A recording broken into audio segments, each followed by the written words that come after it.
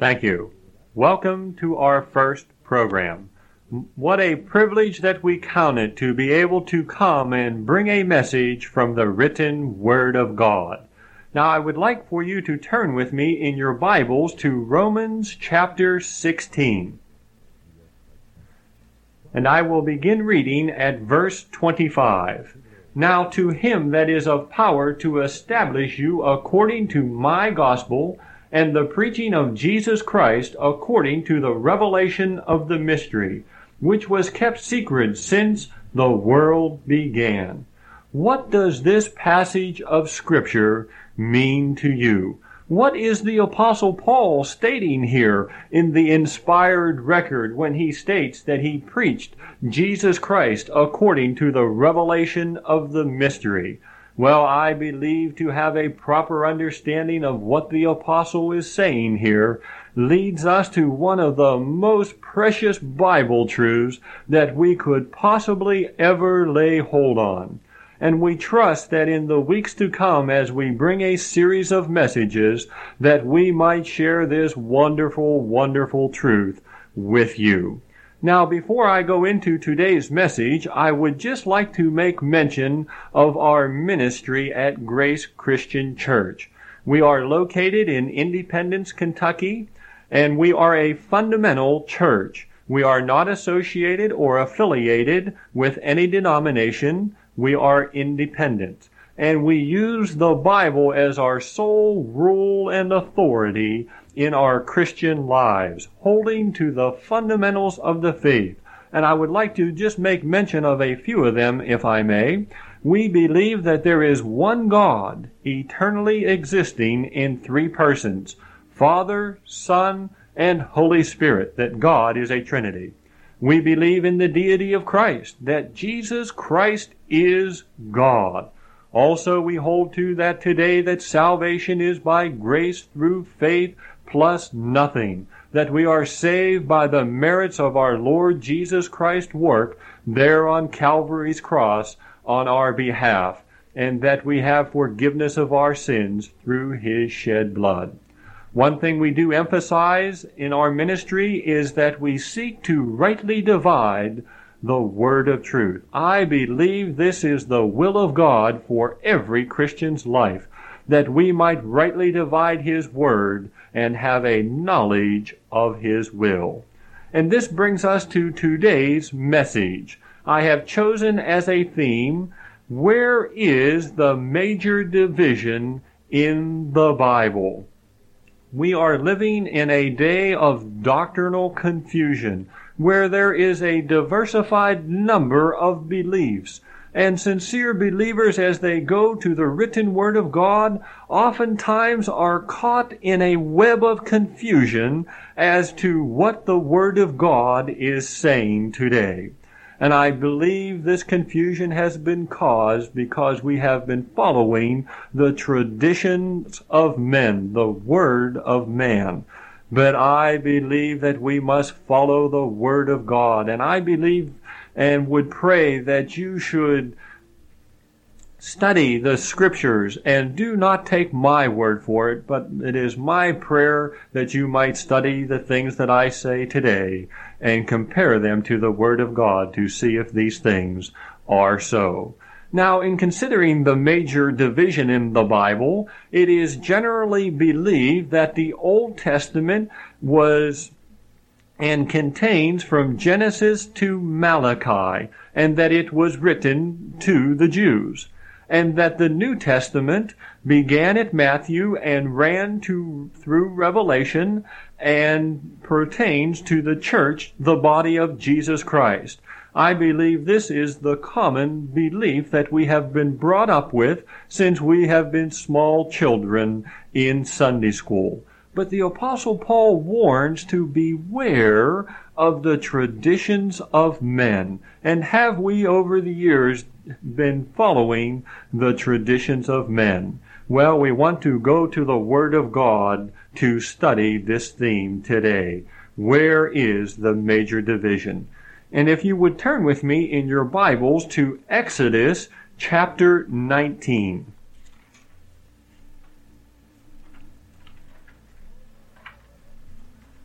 Exodus chapter 19, and I would like to begin reading at verse 3. And Moses went up unto God, and the Lord called unto him out of the mountain, saying, Thus shalt thou say to the house of Jacob, and tell the children of Israel, You have seen what I did unto the Egyptians, and how I bare you on eagle's wings, and brought you unto myself. Now therefore, if you will obey my voice indeed, and keep my covenant, then you shall be a peculiar treasure unto me above all people, for all the earth is mine. And you shall be unto me a kingdom of priests, and a holy nation. These are the words which thou shalt speak unto the children of Israel. Now, as we look at this passage here in Exodus chapter 19, the Lord is commanding Moses here in this chapter as he is receiving the law from Mount Sinai.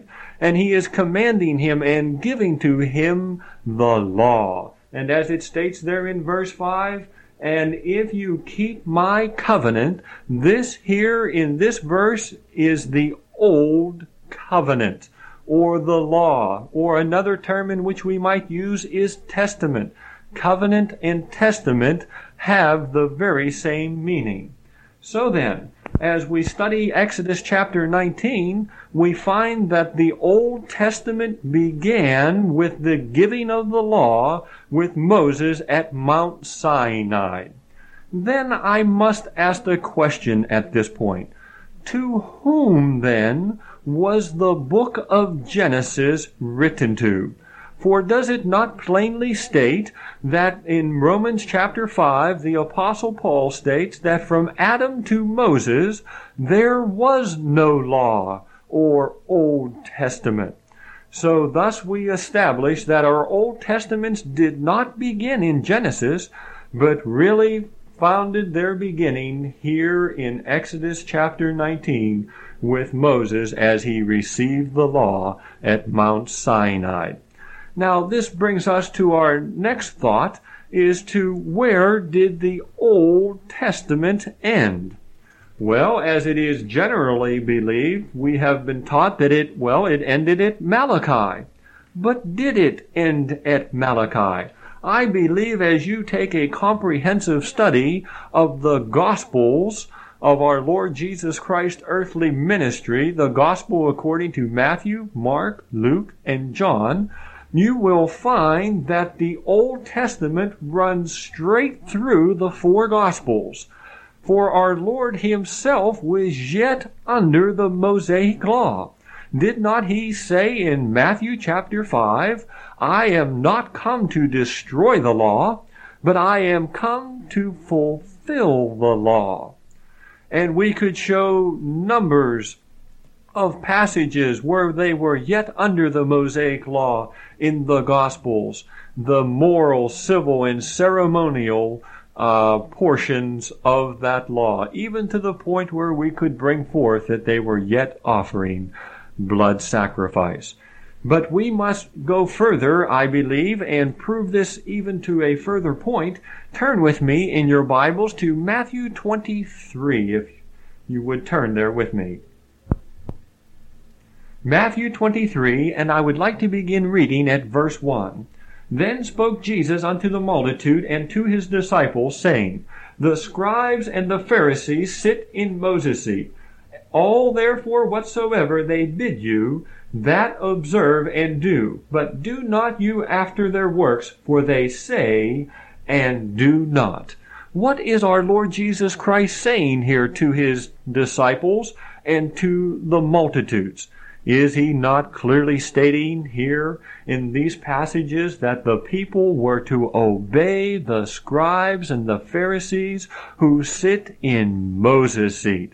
It shows to us that they were to obey those in the seat of authority and had the law in which they proclaimed.